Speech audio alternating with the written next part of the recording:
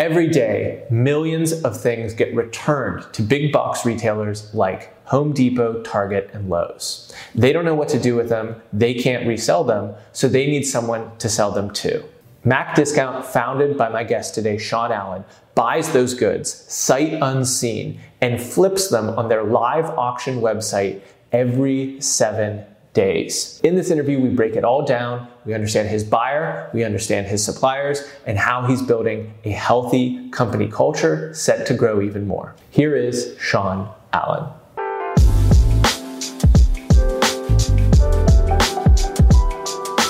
So I want to talk about your business. It's interesting. It's distinct. When I was doing my prep for it, I got really excited just to learn from you, but to just give people a picture of where the business currently stands. Can you just give us some numbers to outline the growth trajectory that you guys are on? Yeah. So Mac Discount started in January of 2018, and we currently have 14 locations, a little over 1 million square feet of warehouse space. We're selling somewhere between 15 and 20,000 items a day, and it takes about 650 of us to process those items each day. And some of these items that are being sold are not small. These are refrigerators. Like, just talk about what's actually being sold on a regular basis. Yeah, so we take a lot of customer returns and overstocks from big box retailers, a lot from Amazon, Walmart, Target, Home Depot, those kind of places. So currently, we do have a lot of very large items coming from some of these home improvement stores. So we have full appliance loads right now. So we buy everything by the truckload and then sell it individually. So there was an opportunity for us to buy appliances, and that's why you see a lot of those on the site. But we also have everything down to wireless headphones, a bathing suit.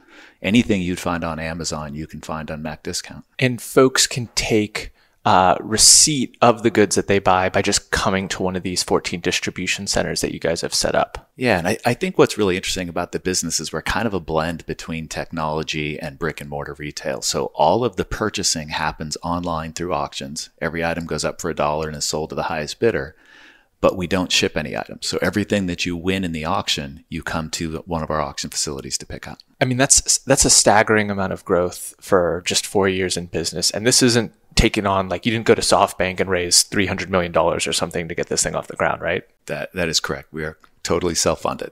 So how is it's self-evident that if you're selling that volume and it's being bought originally by you at a relative discount, there's a big opportunity there. But just in terms of a genesis, what made this opportunity clear to your eyes, to your perspective, when most other people weren't seeing it? Yeah, so it definitely was a blend of two individuals. Kellen Campbell and myself came together, and my background is in online auctions. So I started in late 1990s working with a company in Pittsburgh called Free Markets, where we were doing online auctions and selling product online.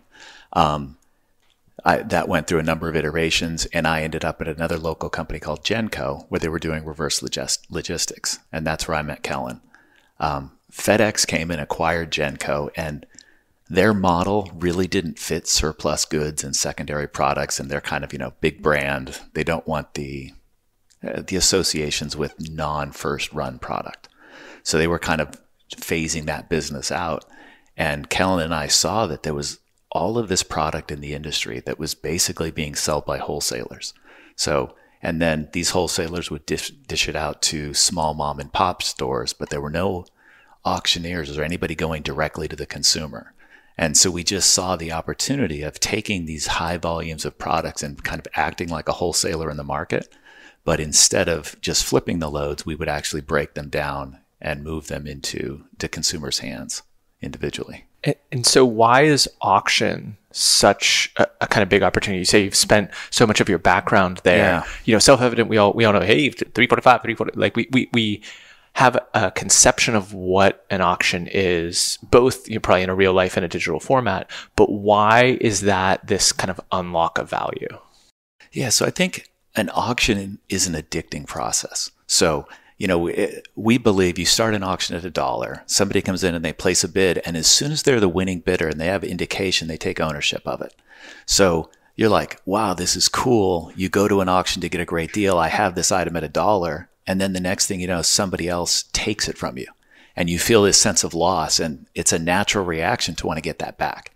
So I'm not going to let this person outbid me, and they bid again. And you kind of create this attachment to something that you don't own, but you have the opportunity to maintain control over it. And we find that I think that process is just a fun way to purchase. And so everyone likes to share that experience. They go through it. It's something to talk about. And most of our product sells for 80% off of retail, 70 to 80% off of retail. So you get a great deal. You had fun doing it. And it creates like, oh, I'm going to go back. And so that sense of ownership and validation, I think, is a compelling way to purchase items. And that's why we pursued the auction. And it seems like if people are getting it 70, 80, 90% off of, market price, there is a degree to which it is going to have a natural, I don't know if virality is the right word, but word of mouth spreading, which is another important lever for growth of a business, where you're not putting all of your excess capital into these marketing efforts necessarily. It's, hey, you won't believe, see this fridge? Guess how much I paid for it? And they're basically bragging about your company via these other brand name products that they're already purchasing. Yeah, that's absolutely true. So, kind of our strategy is when we go in and open these new markets, we do have a big front end advertising budget to kind of get some awareness, but then it drops off quickly after 3 months. And it's really a very low spend to just keep engagement with current bidders.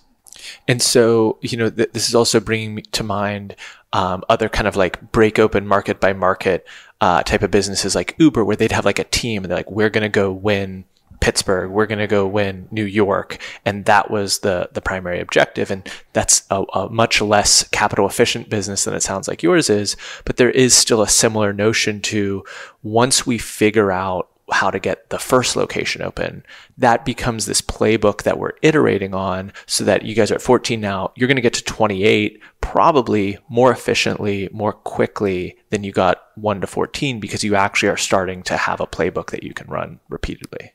Yeah, and I think, this last year was really important for us. So in 2022, we actually broke off and opened a store down in South Carolina. So we went to Greenville, South Carolina, which has, nothing to do with Western Pennsylvania. Yeah. And it was really to test the model, to see if some of the things we had learned and some of the advertising techniques that we had used here would work when we didn't have an established business that had been around for a couple of years. And the real enlightening thing for us is that it worked. So we opened up this new location in South Carolina.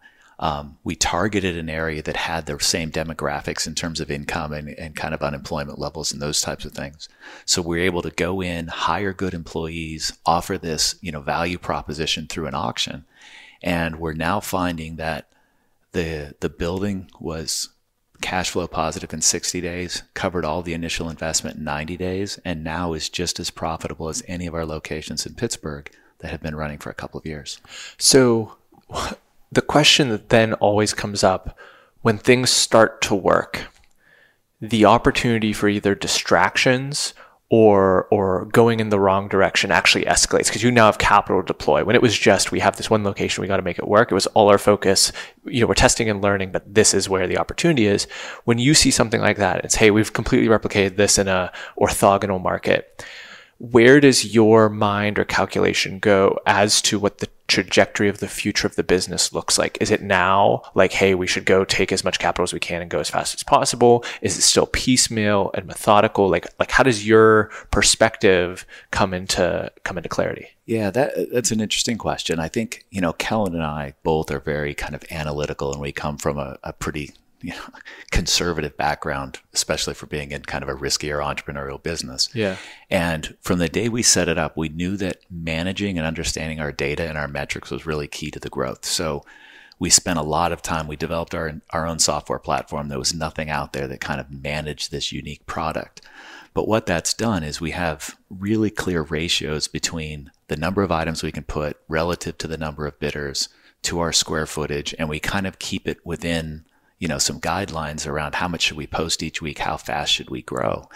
And I think that, there's risk in growing too fast and there's risk in growing too slow. Yeah. So we really try to stay within this bandwidth of, if we know that we put a certain amount of product out relative to the number of bidders that we got in the previous week, we're able to keep our returns to be very consistent.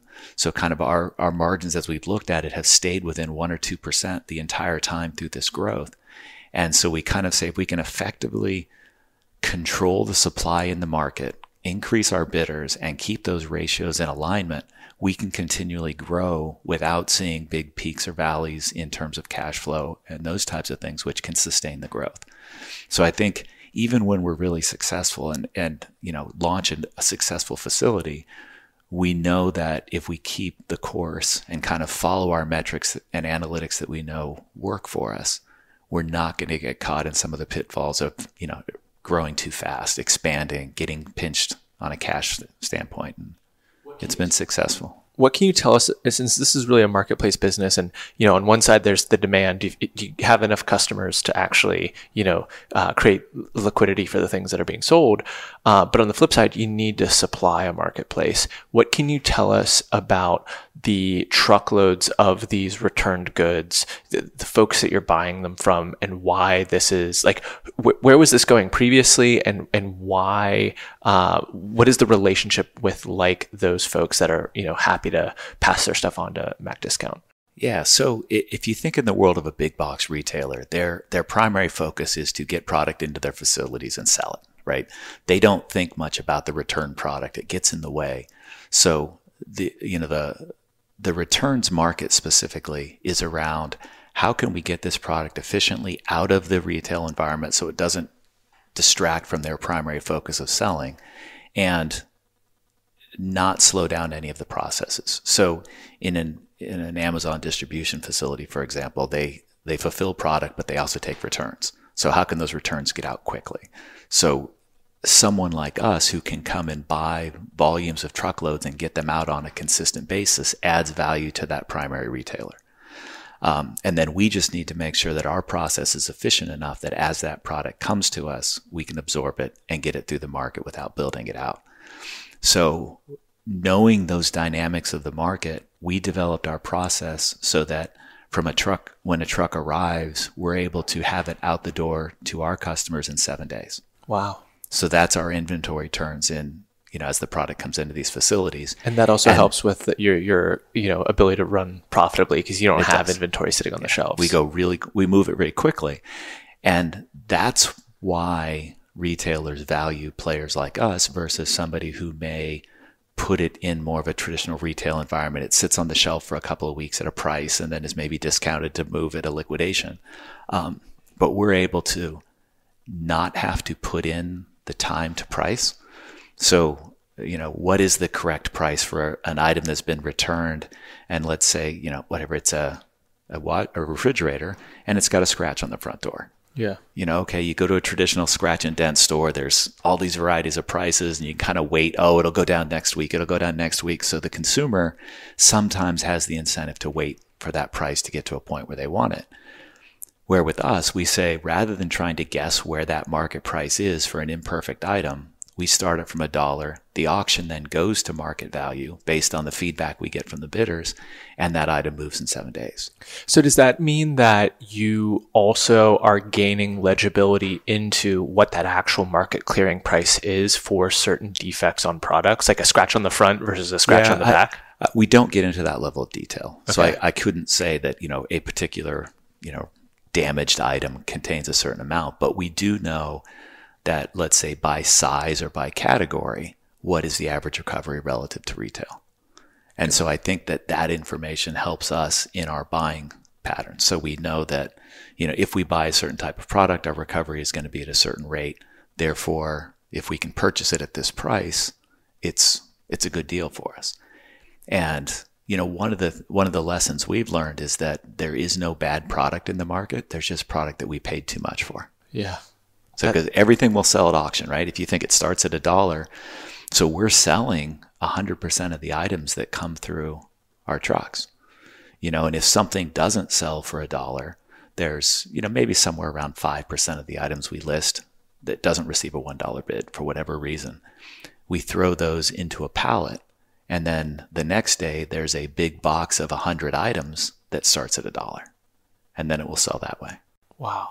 So are there any considerations for the big brands that are actually the products themselves? So you have the big box retailer, and the big box retailer has all these, brands that they're basically distributors of. They're getting these returns, and then you're now selling through. And I don't know if we can say the names of like, major refrigerator and like other types of, I've used that analogy a couple times now.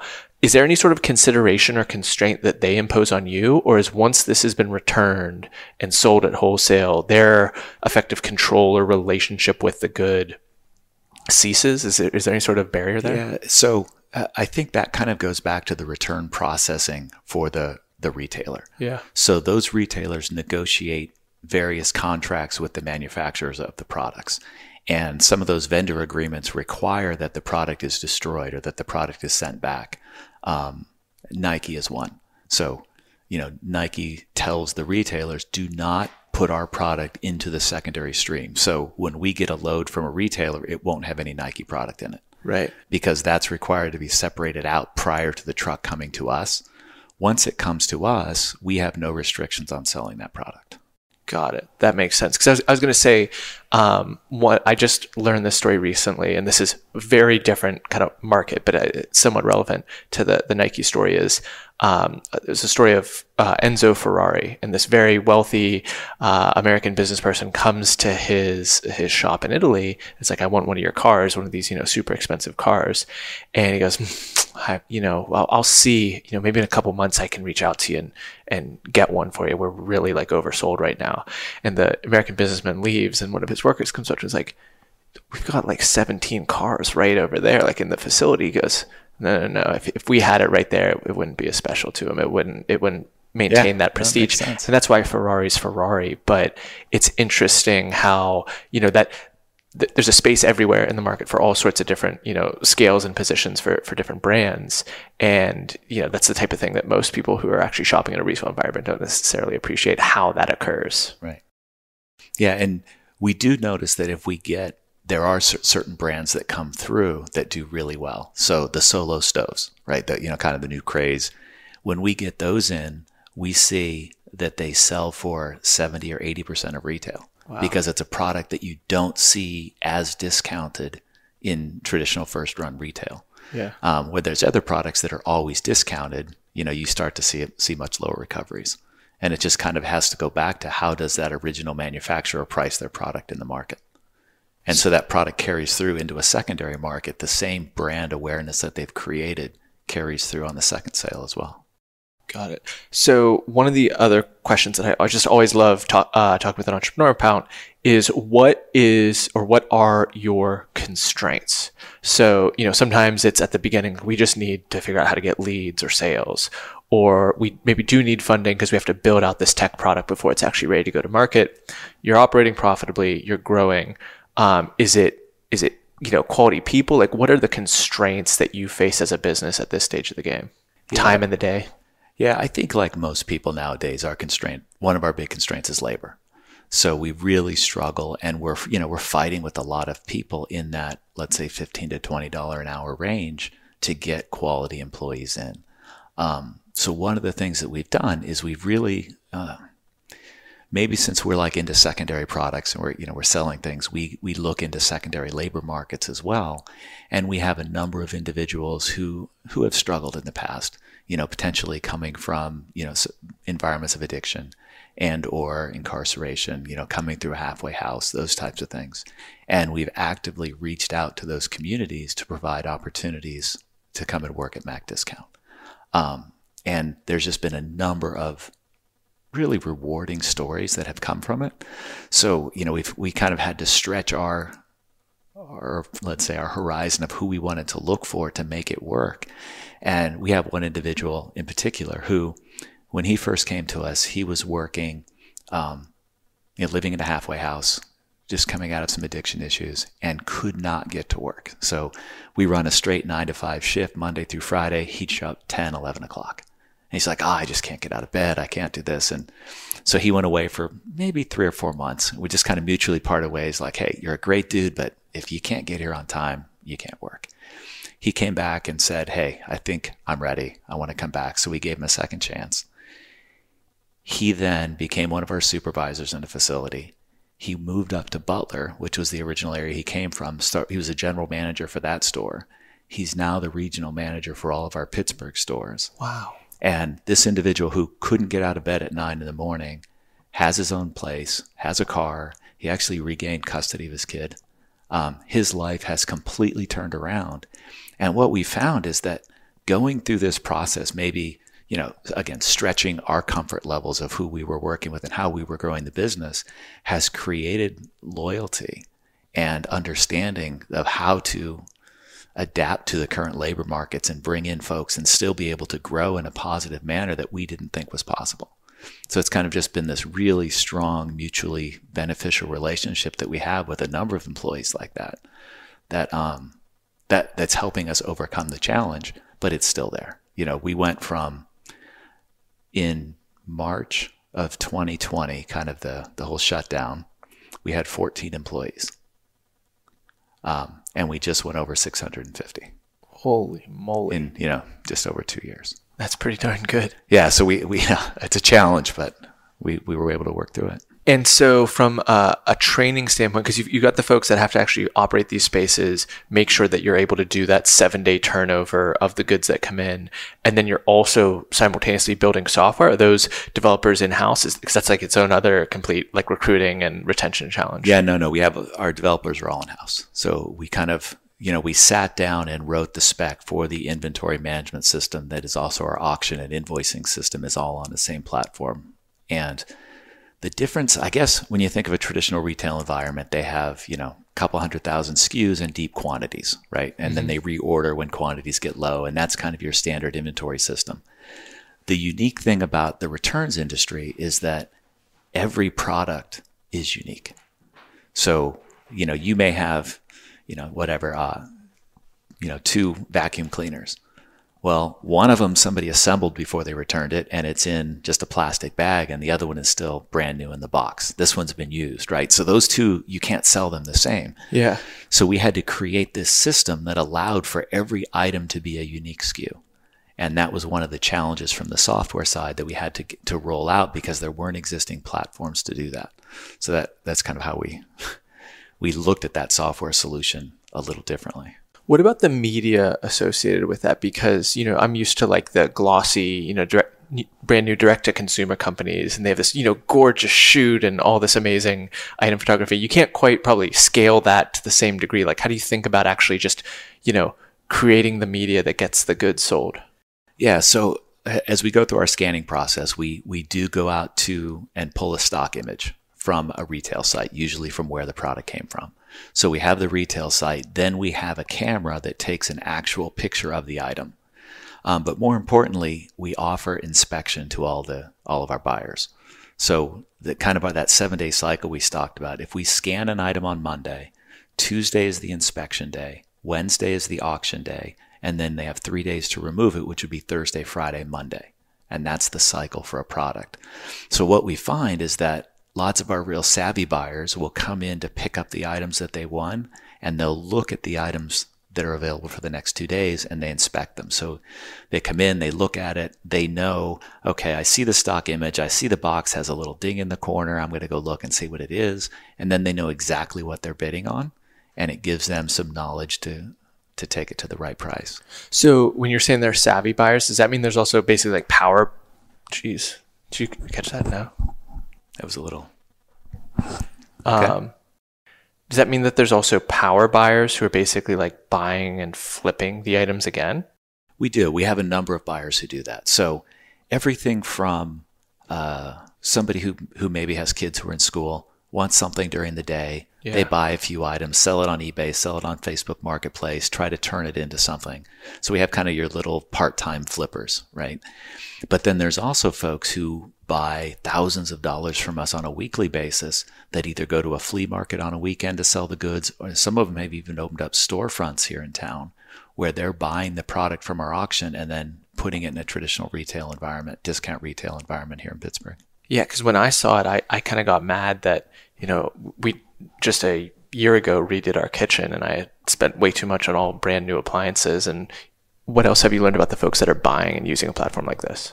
Yeah, so one of the things we did fairly early on was created a membership program. So we have a preferred buyers club for these folks who buy on a frequent basis. And, we're selling, for example, the facility in Washington, Pennsylvania, sells about 1,500 items out of one of the auctions a day. That gets pretty crowded. So if our average buyer buys somewhere between 1 and 2 items a day, and we're running an auction every day, we get 1,000 customers that come into our location to pick items up each day. That can get crowded. So we're open from noon to 6. And that's Monday through Friday, noon to 6. What we did was there's a membership fee. It's $29.99 a month. And for that fee, you get extended removal hours. So you can come in between 10 and 12. So those folks who buy a lot, who are going to resell, it's easy for them to come in these off hours, collect all their items, not have to stand in line and do some of those things. The other thing that was really critical as we grew the number of locations is we allow transfers between the locations. So we have one in Robinson, one in McKees Rocks, and you don't want to make the drive between the two.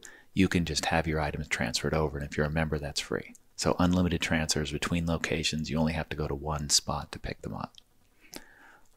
And so lots of the people who take advantage of that membership are these repeat buyers, our members. They're spending probably 7 to 8 times the amount on a weekly basis as our individual buyers are. Got it. So I want to, spend the last bit of our interview here really focused on you, the entrepreneur, and obviously your business partner as well.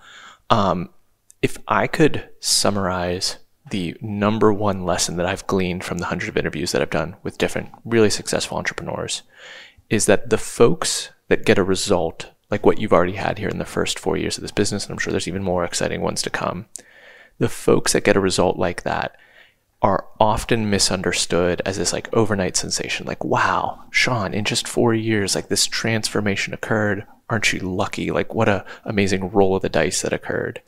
And in reality, you're working at the most or the biggest Pittsburgh startup of the late 90s, early 2000s.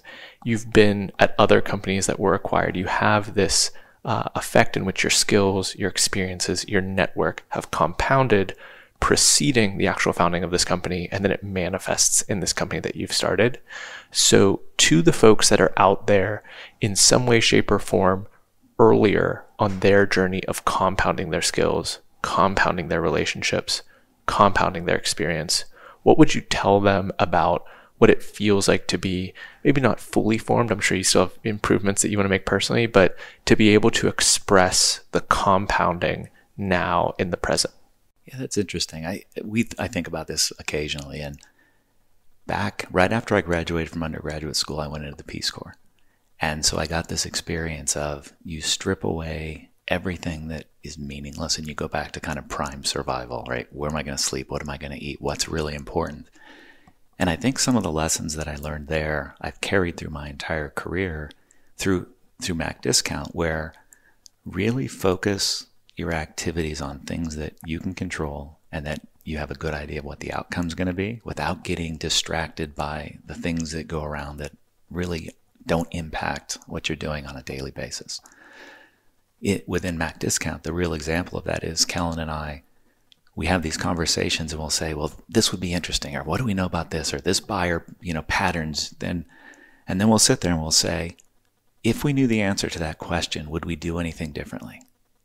And if that answer is no, the conversation's over, because there's no value in us pursuing information that won't help us make a better decision moving forward. So we really focus all of our analysis on ignore things that don't matter. Focus on the stuff that if we know this answer, we can do a better job every day. And that's where we spend our energy, is to get better without paying attention to the distractions that are out there. And there's a lot of them. Besides those, you call it football or soccer, and I feel like I'm like self-conscious. I go both ways. Okay. Yeah. As a soccer fan, besides those experiences, are there things that you explicitly avoid consuming or that you're more judicious about because it either is aligned with what Mac is pursuing or it's really in the realm of the personal and the unrelated? Yeah, I think, if you spoke to my wife, she gets very annoyed when I see anything and I immediately am trying to fix that problem, right? So there's definitely that element of, this isn't operating as efficiently as it could be, and I think I can do it better. And, we're out anywhere, and she'll say, don't even say it. I know what you're going to do. You can do this better. I'm like, I can. Like, look, this is how it should happen. Yeah. And she's just like, shut up. That's work. forget it, go, move on. So I do struggle quite a bit to go between the two, just in terms of, I just feel this fundamental belief that if something is being done and it's a waste of effort, you shouldn't be doing it. Yeah. And so, I that's my personal struggle on a daily basis, is I need to just step back and say, when I'm at work, I can fix problems. I can make things efficient. I can, make them profitable, whatever it might be. But from a personal standpoint, that same thing that makes me incredibly successful professionally hinders personal relationships, because I'm very critical of most people's activities. Yeah. And so that, in my mind, that's where I really have to just take a step back, take a deep breath, and say, my way isn't always the best way. So personally, this is almost like a personal therapy session, because I find that very, very relatable. I'm really, really impressed by the business that you've built and are continuing to build. I want to aim towards wrapping up, Sean, but before I ask our standard last questions, is there anything else you're hoping to share today that I just didn't give you a chance to? I think one thing that we do at Mac Discount that's really important, and it kind of goes back to my Peace Corps days and everything, is we feel like being connected to the community is important. So once a week, we'll pick a local charity and we run a charity auction. So we'll take 50 items that we donate to the auction. We sell them under our same format, but the proceeds of that auction are given to the local charities in each of the areas that we're in. And that has built, along with giving some employees these second chances, has really helped us connect with the community and build this great relationship that helps the word of mouth and grows the business. And at the end of the day, we're like, we had a great day. We're growing our bidders. Everything is good. And oh, by the way, we just, gave this local charity their annual budget. Yeah. And that's something that, take all the financials, the growth, all the metrics we've talked about. At the end of the day, you feel good about what you're doing, and it makes you want to get up the next day and do it again. Yeah. I love that pathway too, also to imbuing your business with a why that isn't necessarily just the business itself. So, being able to get access to these at, these 70, 80, 90% discounts is meaningful to people. That is, sometimes the difference between whether or not they can go own that thing.